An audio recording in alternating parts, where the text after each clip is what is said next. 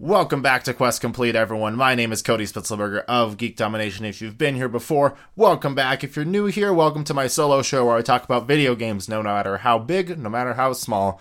We talk about games, we do reviews, we do discussions on them. Sometimes I have guests, none today, but today we're going to be doing a review of one of my most, and not even one of, my most anticipated game of 2017. This was a game that was announced at E3 2015 out of nowhere. And when I initially saw the launch trailer, since then I have been absolutely captivated with this game and obsessed and just had the sense of urgency that I needed to play it, needed to experience this game and figure out what exactly was going on with it. If you haven't figured out by now, I am talking about Horizon Zero Dawn, Guerrilla Games' newest IP exclusively for the PS4. Now, I do want to apologize for this review being done a little later than I would have originally liked between playing Horizon and playing Legend of Zelda Breath of the Wild, as well as working and dealing with all a bunch of other life stuff. This review is now just being recorded a little shy of 3 weeks after the game came out, but I wanted to give myself plenty of time to experience this game and also Breath of the Wild, which I'm going to be doing another Quest Complete episode on. Be able to fully talk about what I felt about the games, be able to give comprehensive reviews. Now, I am actually going to be changing how I do reviews a little bit for this show. We're going to be tackling each game in 3 separate categories. The first is going to be gameplay, which is self-explanatory. It's the most important part of the game, in my opinion. Then we're going to do presentation, which is graphics and music for the most part. And then we're going to go into the story. I'll give a broad overview of the story with trying to avoid spoilers as much as possible. I'll give my full thoughts on the review right after that, and then I will give a spoiler warning. We'll go into the story a little bit more in depth with spoilers for those who have played the game, want to hear my thoughts on the story. And if not, if you don't care about spoilers, you can hear about it there. But that's how we're going to be tackling reviews from now on. And with that, let's get started with this review. And I made some bold claims about this game since it came out, saying it's one of my favorite games of all time since it is. I do stand by that. Some of my original comments would say it was one of my top 5 games of all time now. Don't think it quite hit the mark. I think I was a little high on hype at that point, if you want to say. But definitely one of my top 10 favorite games of all time since I played this game. Now, I am happy to say that it doesn't look like it was just me who had a lot of these same thoughts with this game. Almost everyone I talked to, the reviews I read online, were praising this game for the same reasons I were enjoying it.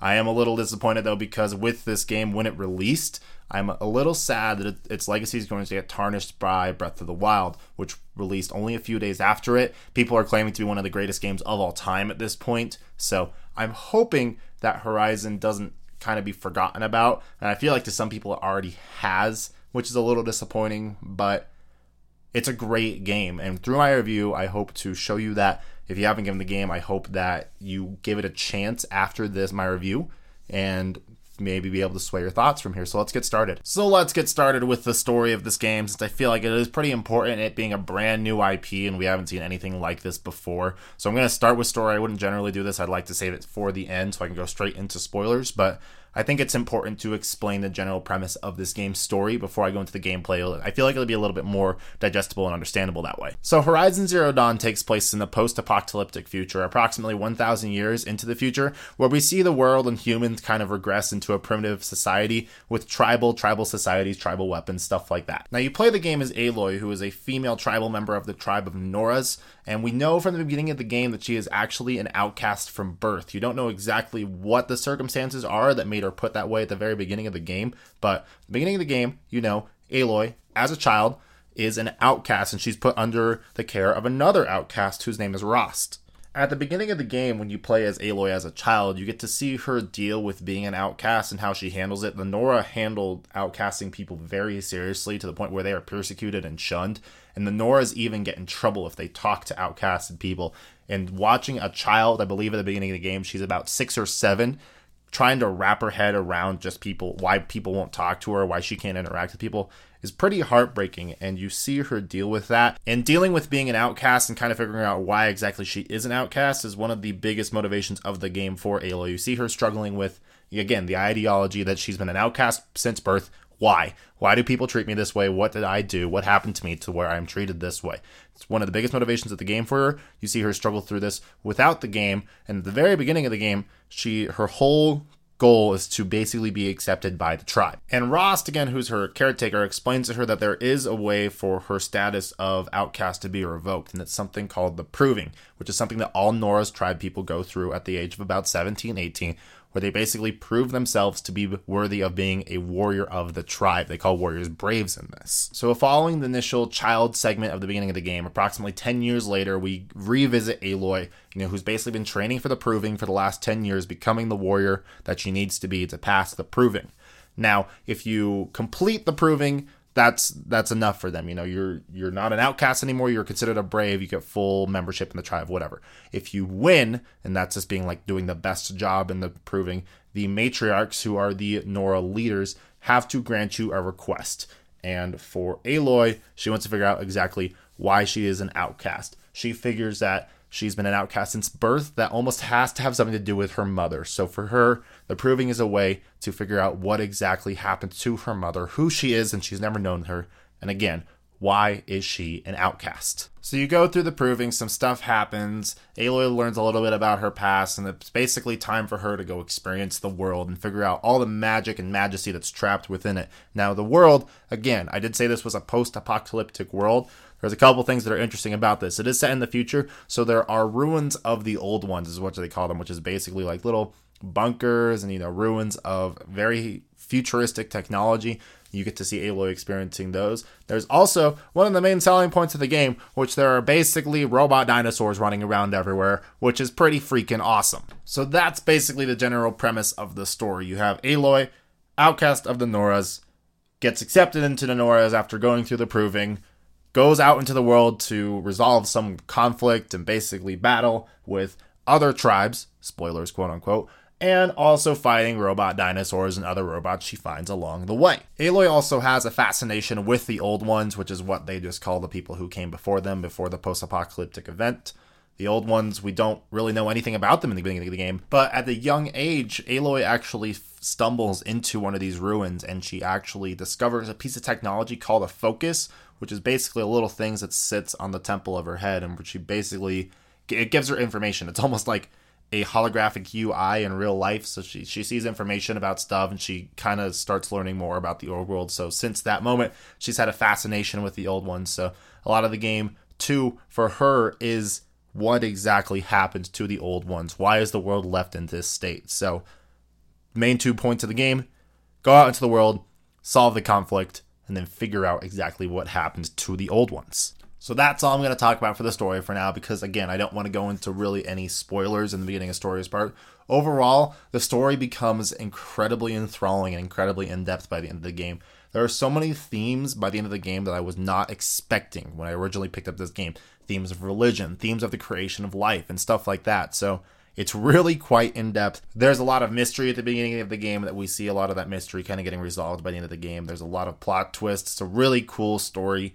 The story was one of the best parts of the game for me by the end of it. So story, that's all I'm going to talk about for now, again, for spoiler reasons. So now let's jump into gameplay. So Horizon Zero Dawn is an open world action-adventure game with RPG elements where, again, you play as Aloy as she travels the open world and tries to resolve the game's conflict. It has all your standard tropes of a modern-day open-world game. You have your main quests, you have your side quests, you have a bunch of things to collect, you have a bunch of side objectives. All of that's there. None of that's groundbreaking. We've seen it in games like Fallout, Skyrim, Witcher 3, Final Fantasy 15 recently, so we know what to expect from this kind of game at this point. But fortunately for Horizon Zero Dawn, it did give itself an edge and do something that's never really been done before, where your main tool for combat is a bow in a world where you are generally fighting robot dinosaurs.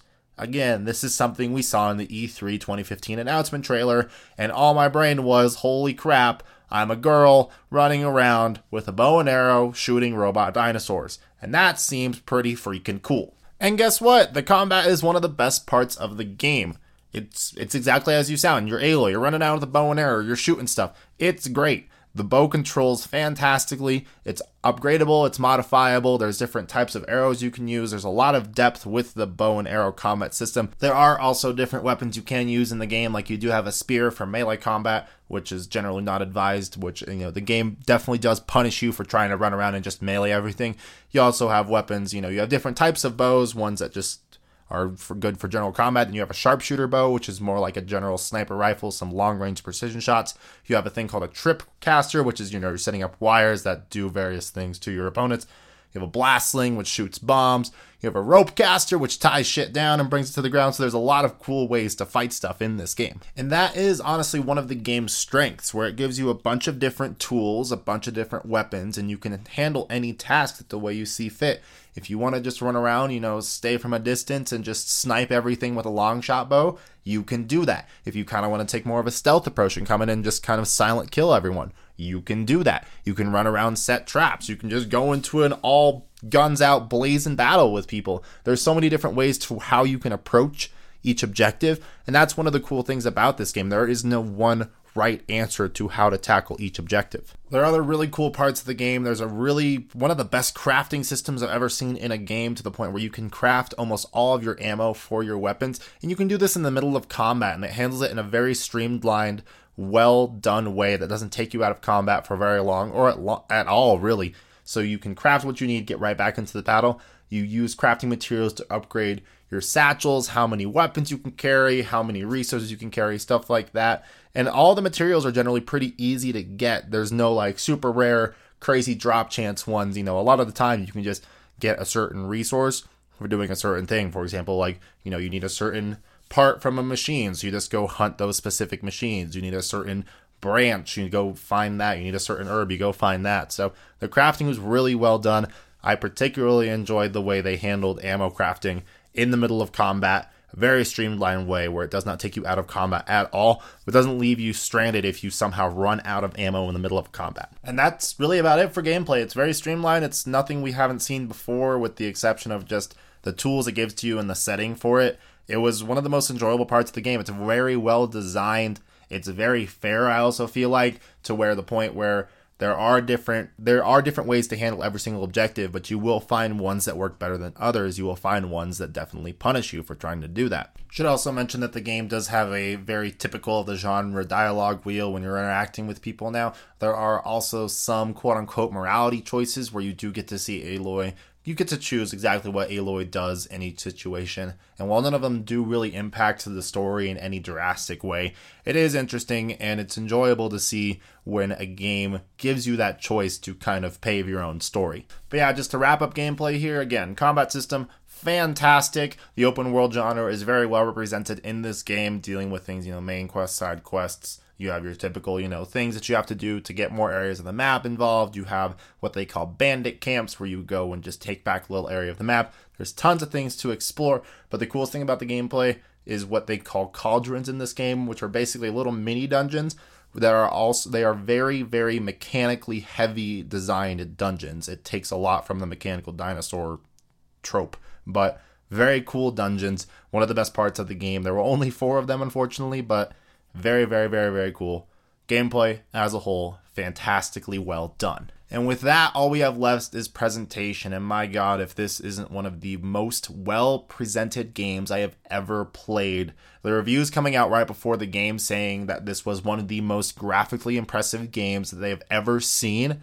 I did not 100% believe until I turned on my PS4 for the first time. I am fortunate to have a PS4 Pro now with a 4K TV, so that advantage definitely gives the game a lot of depth and a lot of gorgeousness with the graphics. It's beautiful. That's all I really have to say. The high fidelity graphics and just how that mixes with the environment, with the large open fields and all the nature mixed in with the mechanical aspects of it, creates for a very cool, very unique presentation that has rarely been done and never really been done this good, in my opinion. All the cutscenes in the game look absolutely fantastic, and just running around in the game is something that was just enjoyable just because of how much detail and how much depth everything had and just the scale of everything. It was so large, so beautiful. Everything looked fantastic. It was just great. I could gush about the graphics for hours with this game. The music as a whole was also very well done, and the sound design in general, everything seemed very realistic when it came to the general sound effects. The music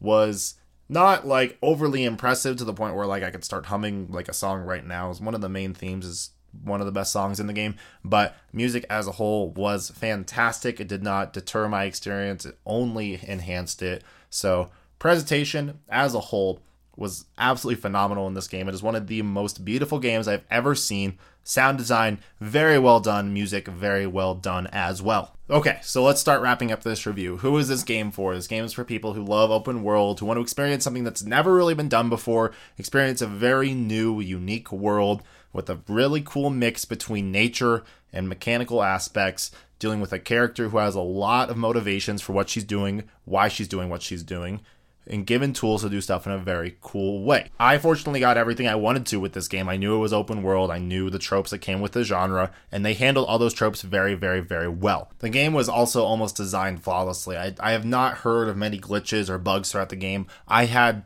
2 very minor bugs that just kind of come with games nowadays, where basically it was just a little graphical glitch, and one where the game just kind of freaked out and threw me a couple feet into the air. But I mean, it was fine. It was, more comedical than anything. More to the point, it didn't deter me from my experience at all. My one biggest problem with the game is a lot of the time the side quests really don't feel like they were worth doing. There are definitely some that give you some really cool rewards, but a lot of the time it was really just some resources and some money. There was only a few that gave you like cool weapons, cool armor, gave you stuff that really motivated you for doing them. And I've heard this complaint from a lot of people, to where a lot of the time side quests, I mean, you do them just because, you're a completionist, or you do them for whatever other reason. So side quests could have been done a little bit better with the rewards. I should also mention for the completionists out there that this game does not look like it is a very difficult 100% to trophy.